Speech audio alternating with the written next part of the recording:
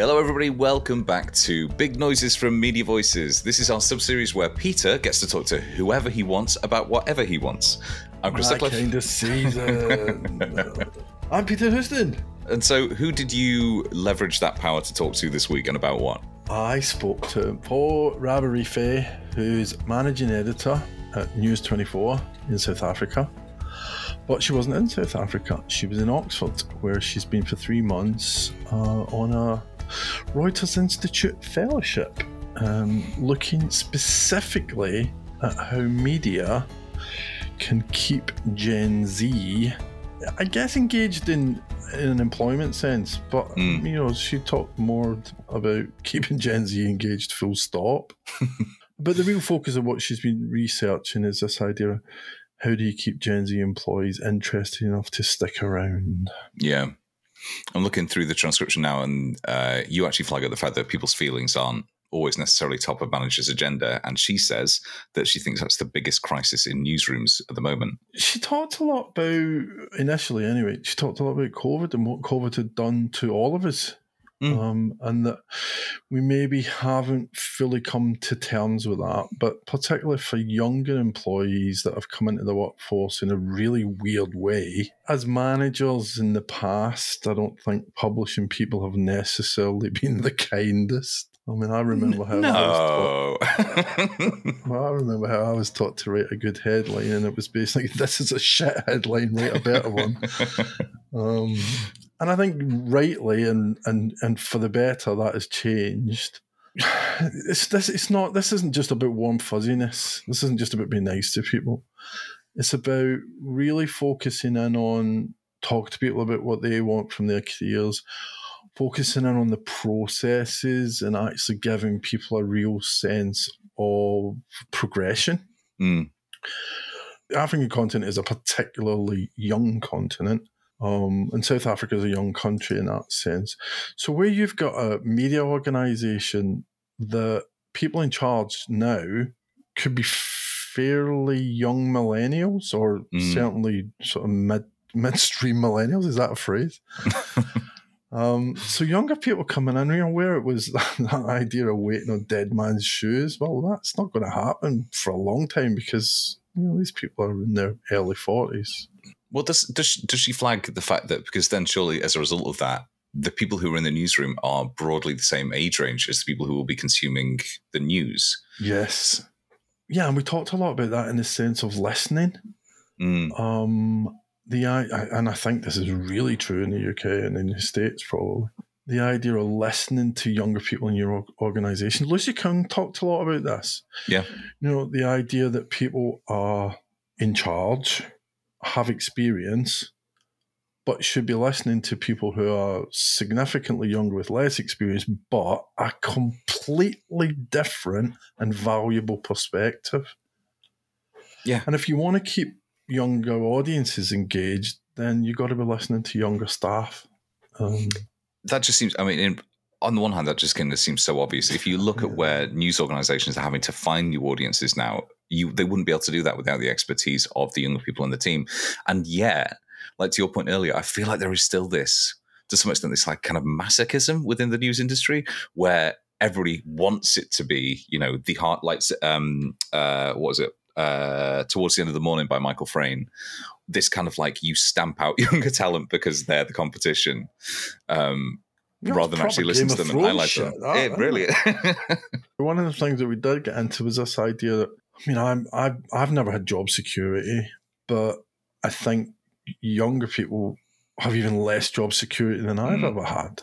And you can't blame people for thinking, well, what do I owe this company? Well, I owe them showing up every day and doing a good job. But beyond that, if I can find a better gig, I'm going to take that better gig. And that's what Mpho was trying to address, is that idea. Well, how do you keep people beyond that and keep them kind of engaged and not loyal? I think that's maybe an outdated term, but certainly thinking about the organisation in a longer term sense rather than almost paycheck to paycheck. What can I get out of this news organisation in the next 3 years? Because they don't necessarily have the investment or even the desire to invest in my future career here. Exactly. And it is an investment thing. it's the word that she used was nurturing, and nurturing takes time, and it takes attention. Her role as managing editor has really become about people. Her entry into journalism is really interesting. She talks about going to her sister's office as a kind of summer job type role, and her sister was a photographer.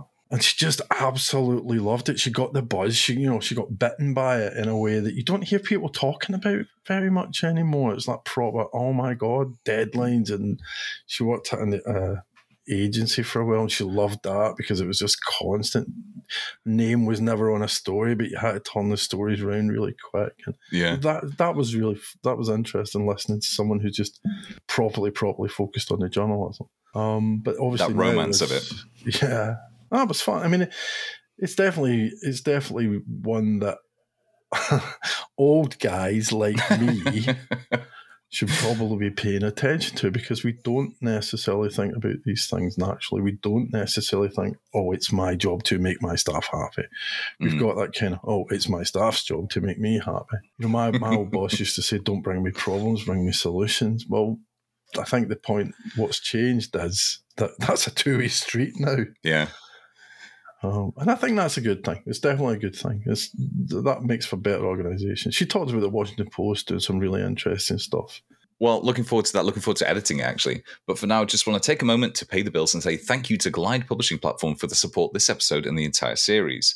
We've spoken about them over the last 7 episodes. If you don't know them yet, they're a content management system for publishers, which means you don't need to get involved with software, having to spend your time, money, and more importantly, all your resources reinventing your CMS over and over and over again. They get on with doing all the content management for publishers of all sizes. So you can just get on with running titles and sites and being a success. There's no need to get roped into building any of that backend tech. You can just use their cloud services and away you go. So if you want to know more, you can have a look at gpp.io, give them a check, and thanks again to them for their support. Thank you. I did it again. Did you hear my voice? It's just started cracking. Maybe your voice is finally breaking or something. Can a voice break in reverse? I hope not, because that's all I have is this calm and enunciative lower register. If I don't have that, I've got nothing. So, Peter, how did you actually begin the interview then? As always, I asked Mpho how she got into what she's doing and what she actually does as the managing editor at News 24. Okay, so I am Mpho Raborife. I'm from Johannesburg, South Africa, born and raised in Dobsonville, Soweto. And I got into journalism actually through my sister, although I'm not sure she was aware of what she was doing.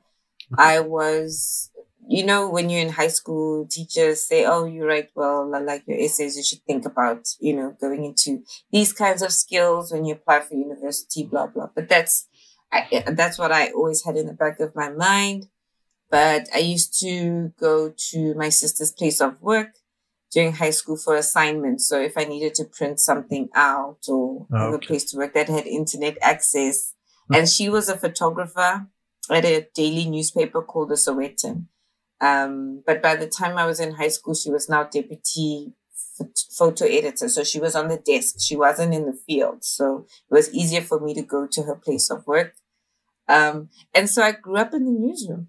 Watching deadlines, end of day deadlines, watching the papers up, subs, layout, rushes for sudden breaking news, changing of first front pages, all of that. And so that's when the bug bit, the adrenaline, the excitement, the no 2 days are the same. And so we applied to go to an institution that was recognized for its journalism. So I started at Boston Media House, then went to Rhodes University, graduated at Wits University. And then my first internship that I got was at Forbes Africa, a magazine called Forbes Africa, which was really nice. But something happened there that made me realize, okay, I don't think I can start my career in a niche publication. You'll remember the Marikana massacre in 2012 when over 30 miners were shot and killed by the South African Police Service. There was protesting for better wages. And I'd covered that story, a press conference by the Mpho union leader. And I remember going back to the office, and because of the way the magazine industry works, you have to tell, like, what you're covering now is for 2 or 3 months time. So what's happening in July, we've already done the magazine for July 3 months ago. Yeah. So it's not breaking news. And it broke my heart that I couldn't do that story justice because it would have been old by the time that our magazine went out. That's when I realized I wanted to get back into general news reporting. And so I joined the South African Press Agency, and I was just soaking it all up. It was heaven on earth. You know, a wire agency is so fast paced. You get thrown into everything. No one has a beat. You have no name. Your name is just Sapa or Reuters or AFP. You know, no one knows who you are. You just churn out the stories. And that was the best schooling I could have had. I really loved working at a wire agency. It taught me how to be an all-rounder. And so that place, unfortunately, got closed down. It was struggling financially, got liquidated. And so I had to find a place of work. And fortunately, News 24 was one of the companies that were taking in journalists from the wire agency. And so I got a spot there as a general news reporter, and I've been here since 2015 as a general news reporter, moved my way up into deputy news editing in coastal and in inland. Night news editing, I did a stint there, and now I'm currently managing editor. What's a managing editor's job? What do you do? So I've had to define it myself because it's a relatively new job. There's only been 2 predecessors before me, and they all did different things. So mine is the first one that's people-centric. So my 3 main responsibilities are people, operations, and strategy. So I basically help the editor-in-chief manage all 108 of us in the newsroom. So we're spread across 4 offices and 4 provinces, with the main ones being Joburg and Cape Town. And then you've got the Eastern Cape and KwaZulu-Natal. So I help him run everyone on a daily basis, operationally, just to make sure that everyone needs everything to perform at their optimum. The machine is well oiled. I'm very present in a large part of our recruitment. I run our intern recruitment. And then I'm also on the Employment Equity Forum. So over and above being one of the senior managers in the newsroom, I also have to have my employment equity cap on because you know the history of South Africa and how we were previously disadvantaged as people of color. So I always also have to bring that lens into any room that where we discuss recruitment, skills, talent, because of the situation currently in South Africa. And our unemployment rates are the highest in the world, and they affect mostly black Africans. So that's one of them. And then I have to also run or be a bridge between the commercial side of the business and editorial. So yes, there's a little Chinese wall between us, but we're also trying to grow and be successful. And with the launch of our paywall is turning 3 this year. So in order to not have any interference, I'm the points person. Myself and the editor-in-chief will be the points person of commercial on what they're needing from editorial. So I can give them a bird's eye view, a lens on what we're busy on, that they can align strategically on their side so that we can get some revenue out of it, sponsorship deals, some kind of marketing around certain topics. So strategy, operations, people, those are my major responsibilities. You've already told me that people's the biggest part of that job, right? Yeah. Always. Very, very hard to have that as your biggest KPI as well. Well, people are the best part of the job and the worst part of the job, right? Yeah, they are, because there's no News 24 without the journalists that are going out to get the stories. You know, we can say the brand is 24 years old and it's successful. We are the leaders in the market. We are the premium news site. Everybody knows who we are. scrap everyone and what is there tomorrow morning. Mm-hmm. So tell us a little bit about your research and what you've been doing at the Reuters Institute. So back at home, I've noticed that our younger staffers, especially our best and brightest, haven't been sticking around for very long. So they'll have like a 2-3 year spell, some maybe 4-5 at the most. And it's always so disheartening watching them leave, because to me, they are the future of the publication, right? The youngest ones are the ones that are going to help us stay relevant and grow into the next relevant publication for their age group and the incoming readers who are now entering the workforce and starting to realize they need to pay bills, they need to take certain things like the Reserve Bank governor speaking, having pressers and wanting to buy a property or a car, or knowing just how much their salary is going to go, how long away their salary is going to go. So I decided I'm going to pitch that I'm going to do some research on how we can retain Gen Zs in a bid to stay sustainable as newsrooms and as media businesses. And what I've been doing since I got you in April, is I've been speaking to Gen Zs who are currently in the newsroom.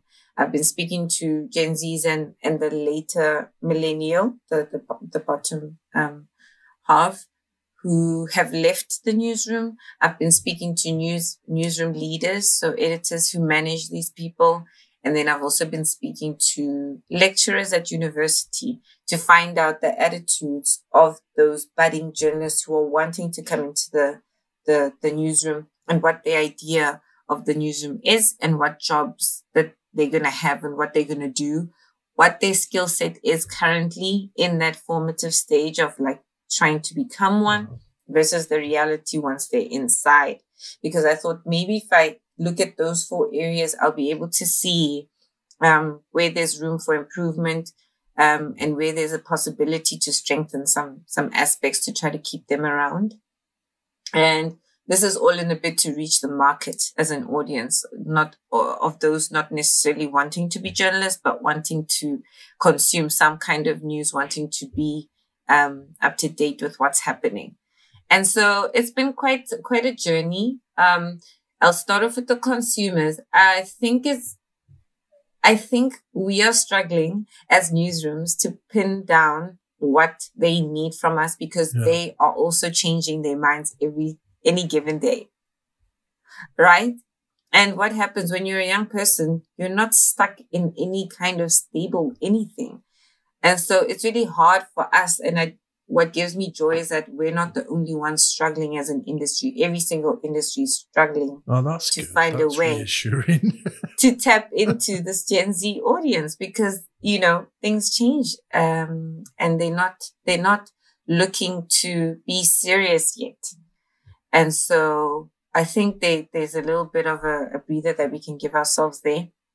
They do have big worries on their shoulders. They are starting to study / work in a time that is financially, economically very vulnerable and fragile, and it doesn't look good for them. They're going to be, coming into a world where they're not going to be affording a lot of stuff. The cost of living is affecting everyone, but even them, because they're entry level, which means that they're earning the very least in their livelihoods. They're also stressed and anxious. They come from a pandemic at a very young age. So whether that's socially or educationally, they've just had disruptions that the previous generations didn't necessarily go through. And so it's kind of exaggerated, emphasized, or made them a little bit more exposed and vulnerable to anxieties, stress, their mental health. But it's also forced them to take it seriously and to protect it, to be protective of it, which has kind of led a force industries to not be able to ignore it or downplay it or sweep it under the rug as we have done in the previous years. So that's been something that's been valuable that has come. One of the questions I was going to ask you on that is, do you think that we do, general media does a good job or a bad job of acknowledging the difference there. Because I know recently in the UK, there seems to be, and in the States actually, seems to be a lot of sort of anti-Gen Z stories. I'll tell you for News 24 specifically, because I did the numbers. We are majority millennial in our staff workforce. Yep. Majority of our members are millennial. I'd say over 70. And then we've got 6 Gen Zs, two are permanent staffers and 4 interns. So it's an annual program. So they may not get jobs at the end of the year. And then we've got baby boomers and Gen Xers, which is like for small, like 3-5% representation. And so I think with news, when you see angles like that, it's coming from an outsider's point of view, looking at a population like on a petri dish under a microscope, right? Which says a lot about who's at the table deciding what angles we should decide on, write about. What we should write about, the angle we should take. And that speaks to one of the things that I actually cover in my research to say, if we want to tap into that audience, we need to acknowledge the very Gen Zs that are in our own newsrooms, because those are their peers and friends. And when they are outside of our newsroom, they're also looking for content to read that's relevant to them. Yeah. Do they have a place at the table in those newsrooms? And then when you read what you're saying about the angling, the attitude, the sentiment, the tone, that tells you very much that maybe they're not being given a seat at the table to help the team find a better way to speak about and to that audience. So go back to what you originally said about your role about inclusion. You know, you try and see that the employment process through an inclusion lens. Obviously, Gen Z, that's another aspect to that. It's not all about race or gender. There's a age aspect to it the same way. So have you come up with any answers? So the thing is, Peter, in South Africa, we're a very young country. Over 50% of South Africans are under the age of 39, and that's the same as our readership.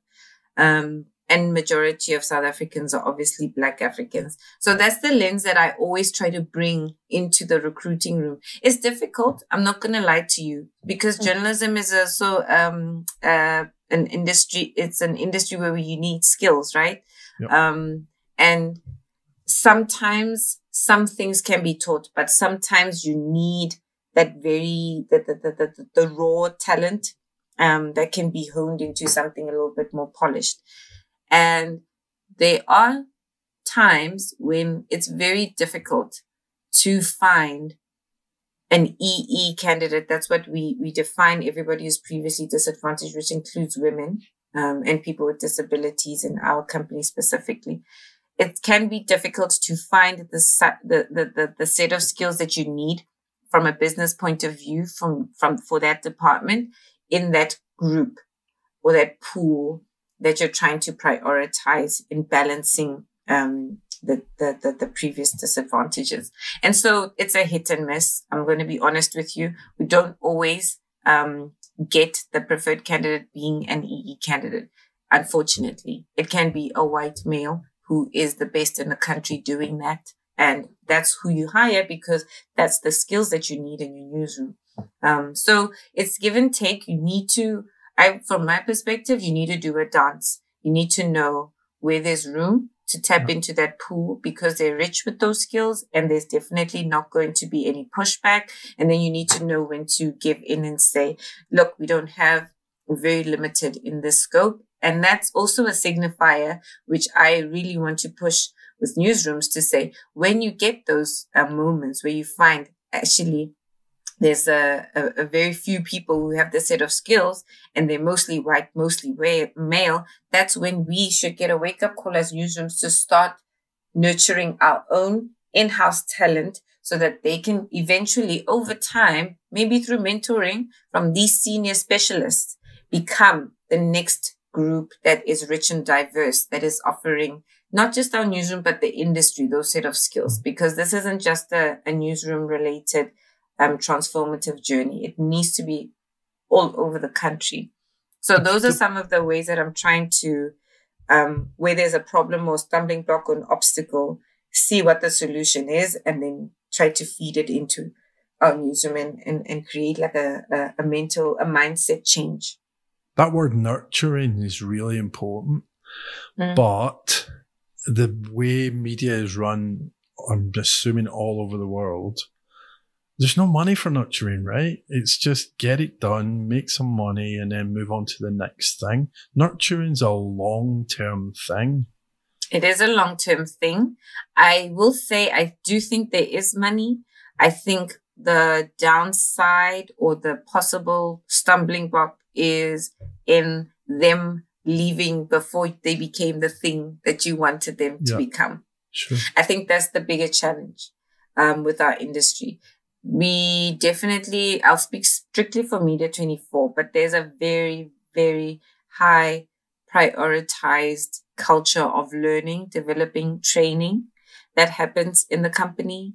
And there's always room for that. What I will say on it though is, and I spoke to this to one of the Nigerian editor-in-chief of Zikoko. I don't know if you've met Ruth, but I spoke to her about this to say that over and above the nurturing and the talent, you need to make sure that there's a succession plan. I think people want to see that you have a plan for them. They don't want to show up at work, especially when they're driven and ambitious. They don't want to show up at work and keep doing the same thing every day. They want to know that you're in the room strategizing about how Peter is really great at this. And in a year's time, in 6 months' time, I want them to get to this. But there's the obstacle I think newsrooms should be wary of is how much do you really know that your talent is having those conversations in those rooms. It's all good and well for Peter, who's editor-in-chief, to be sitting at the top and be giving that talk to the managers to say, this is how I want our teams to be nurtured. I want everybody to feel like there's a plan for them and please have it. But what I'm finding is there's a gap between that trust that's being placed on editors and then not knowing what actually happens in a one-on-one. Because I find from what I've heard when I speak to junior reporters is that sometimes that conversation is not happening. It's an exercise to say, I've written this many stories in the past 6 months. I've gotten these, I've uploaded these videos. I did these socials. So it's strictly based on a KPI, but the conversations about growth, what are my strengths? What are my dreams 2-3 years from now? What would I like to venture into? There's no accountability for the person at the top, like your managing editor and editor-in-chief, to get feedback, to say that those conversations happened and this is the direction they want to move. And so let's create a plan to kind of map it for them. Because I feel that if that was a little bit tighter, there would be a lot more confidence from our younger staff members that made them feel like, okay, I can stick around for longer because I can see my growth trajectory. So when you talk to young people that had left the profession, what did they say? What did they give reasons for why they had left? They didn't see what growth looked like inside the newsroom. Not everybody wants to be an editor, but also, like I told you, the bulk of our newsroom is millennials. Our editor-in-chief is like the eldest millennial. So he's in his early 40s. He's not going anywhere anytime soon unless he decides to, I don't know, elope or something.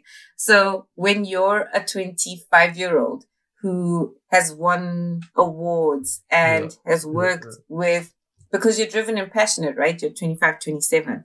You've pitched events, you've been allowed to run with this and that. At some point, okay, fine, I'm approaching 30 and I want to see, okay, I want to buy a flat with my partner. I want to adopt a dog or maybe have a kid. I need a salary increase. And unfortunately, in our industry, you don't get an increase unless you threaten to leave or you get promoted upwards. So, or you leave and come back. So those things start playing around in your mind. And you start looking at, okay, so who are the seniors here?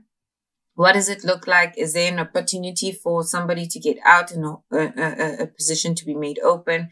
Would I be able to step in there? Probably won't, because you haven't managed anyone. You may be a specialist at this one skill, but they would probably want to keep you doing that skill because that's what's been giving us the readers. You're pulling them in. And so if you're wanting to grow and you're really young and you're not seeing opportunities, you get demotivated and then you find an outlet. So the two that I spoke to, both of them left the newsroom, so they didn't go to a competitor. One left completely and the other one went to the business side and is earning a much better salary. That will always be a factor. Don't tell people that. So it's those kinds of things that are getting them to leave. And I think if there was a bit more transparency in the succession plan, you don't have to necessarily say you're going to be editor-in-chief in 2027, right?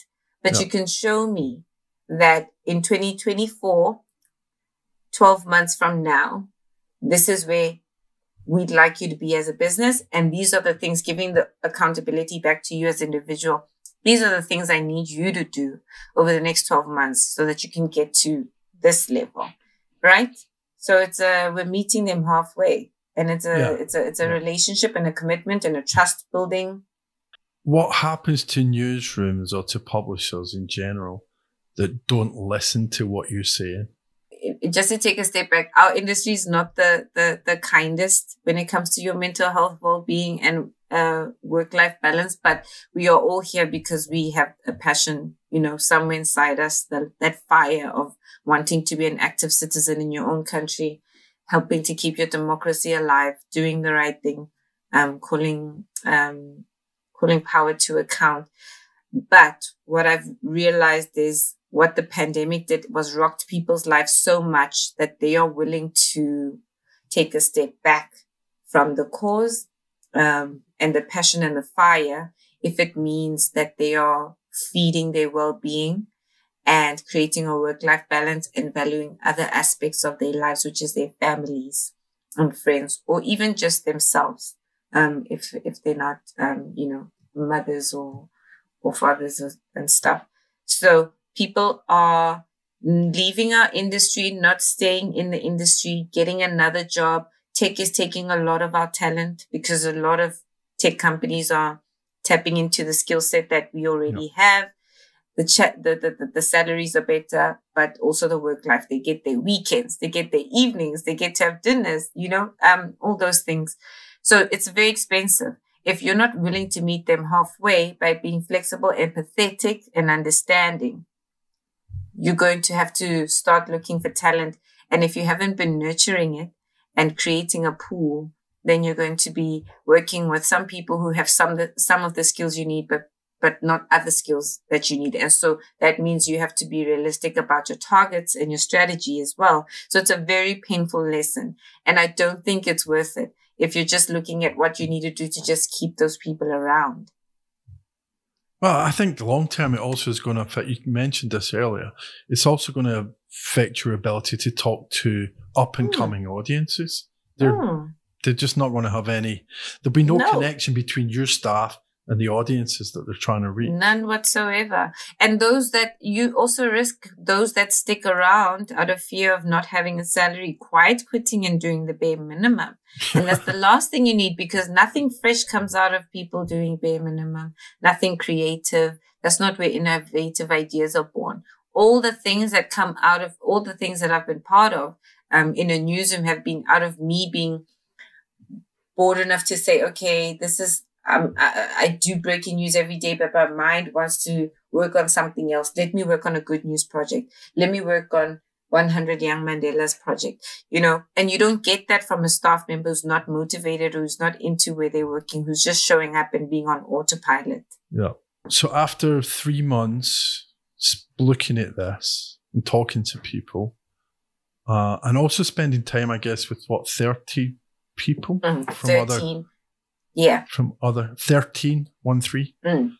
So those people from other countries and other media sectors, are you optimistic about how media is going to deal with this issue?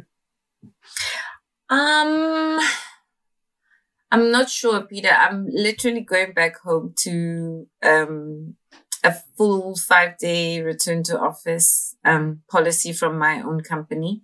And there are different attitudes towards it. Some people thrive on it because of South Africa's current situation with the electricity energy crisis. It's actually better to be working at an office for 5 days a week than to have to be load shed and move around at home. But there's different attitudes, right? I think there are some newsrooms who are not in touch with the pulse of the workers at the very lowest entry level coming up. There's a risk in being in a bubble mindset. And that will also speak to just before return to office. It will speak to how they would have approached mental well-being. One of my classmates who had a very senior Indigenous reporter resign from their newsroom, a very senior reporter, resigned due to the fact that after they covered the coronation, they faced, in a comment they said they faced some racial abuse online, and the company's lack of intervention and assisting with that reporter and how they handled that led to them feeling let down.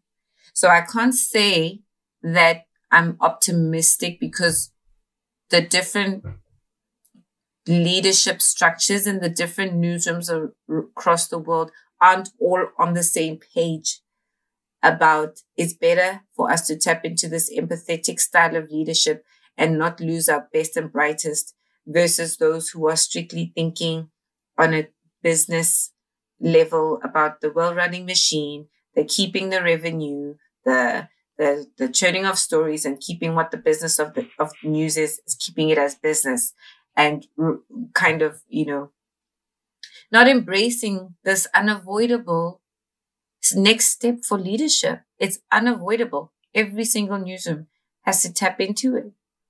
And I don't even think it's just news.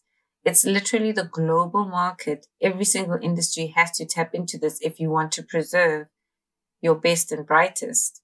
So I can't say I'm optimistic. I'll just take it on a case by case based on the newsrooms that I've been in and gauging on the kind of reception that I get from top management. When I go back home, I'm going to present this to our top management. And even then, I'm not sure because, like I said, we've just instituted a strict 5-day return to office policy. So I'm not sure what had led to that decision being made. I don't think it was a great idea, but I'll be able to hear what the motivation for it was when I get home. And I hope that my research that they paid for me to be here for 3 months. And so I hope that they will take this research that I present to them seriously and try to create some kind of plan. I wanted to tell you that Washington Post has something called a Next Generation department. And so I thought that was really incredible to see a business really establishing a unit that's targeting this audience in a very intentional and deliberate way.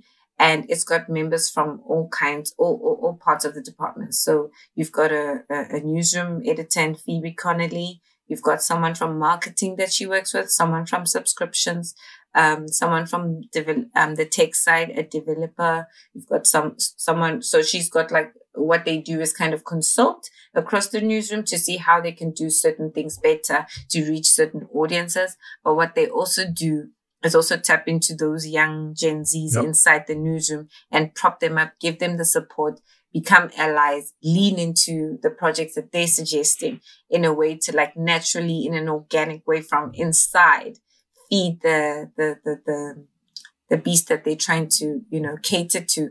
So there are some newsrooms who are awakened to seeing what's, very much in our faces, not even in the forecast or coming up. It's literally they are either in university right now or they've just finished university and are in their first few jobs and some are still in school. So these are people we cannot ignore.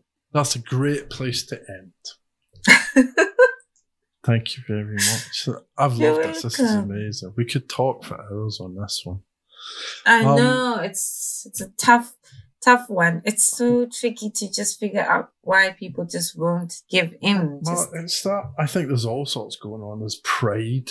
I think, you know, the older generation talks about, you know, kids having it easy or whatever.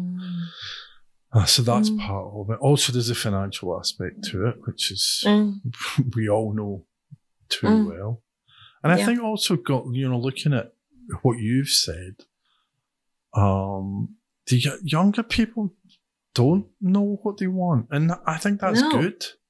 You know, it used to be, certainly from my age, you got a job and you stuck it as long as you possibly could until you either got a better one or you got made redundant or paid off or whatever. Yeah. And it's not like that now. There's much more personality and personal decisions involved in it. Definitely. On this point that you're making, my classmate from Japan, which is a culture very much like that, of the first job you get is a job that you have until you retire. And even in Japan, which is a very strict and, you know, some could say rigid, but there's like this is the way that we do things. And even they're having this problem of young people who are like, actually, no, I don't want to stick around here forever. I don't see the projection of this company going in a direction that I see my career going in. And so I'm tapping out, which is new. And they are also grappling with, what do we do? Because we've always trusted that everybody would step in line and do the societal thing. Yeah, no, it's definitely changed. You're so right on that. And I think sometimes we say, oh, it's done. You know, COVID's done, the pandemic's done, everything's back to normal. It's not, it's changed. It will never be normal again. We have to find a new normal. And I think what you're saying about pride, I think part of it is probably what I feel as a young person in a newsroom and why sometimes we have stumbling blocks, whether it's managing people or leading. It's because usually the person whose responsibility it is to get the ball rolling is in denial about their own trauma or their own experience or their own. So they're not ready. If you're not ready to deal with the trauma you experienced in the pandemic and how it changed you, you're not going to be able to empathize with your employee who was changed and shifted after that, right? Yeah. And so I think that's something we're not speaking about. And this is just me making a mental observation, but I really think I'm onto something here. Yeah. In that those who are struggling to meet the team where the team needs to be met is because they haven't done it with themselves first. Thank you so much to Mpho there. Thank you, Peter, for doing the interview. And thank you again to Glide Publishing Platform for their support this episode and the entire series.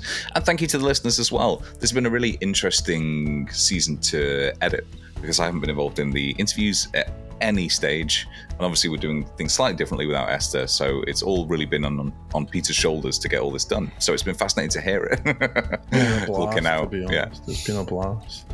Nice. Well, this isn't necessarily sort of the end of the format, is it? We could always do this. It's our podcast. Well, we can do what we want. We've got a special bonus edition teed up for maybe September, which I am seriously looking forward to. We're not telling anyone who it is. That is a trade secret, an industry secret. Properly looking forward to it. Very nice. Well, look forward to that and look forward to next week when we're going to be back with another Big Noises episode. But for now, thank you so much for listening and... Bye-bye. Goodbye. Entertainment's finished, eh? Goodbye. Well, we should get some helium. Do an entire episode just... An episode on helium. How cool would that be? Special prize for anybody who sits through the entire episode.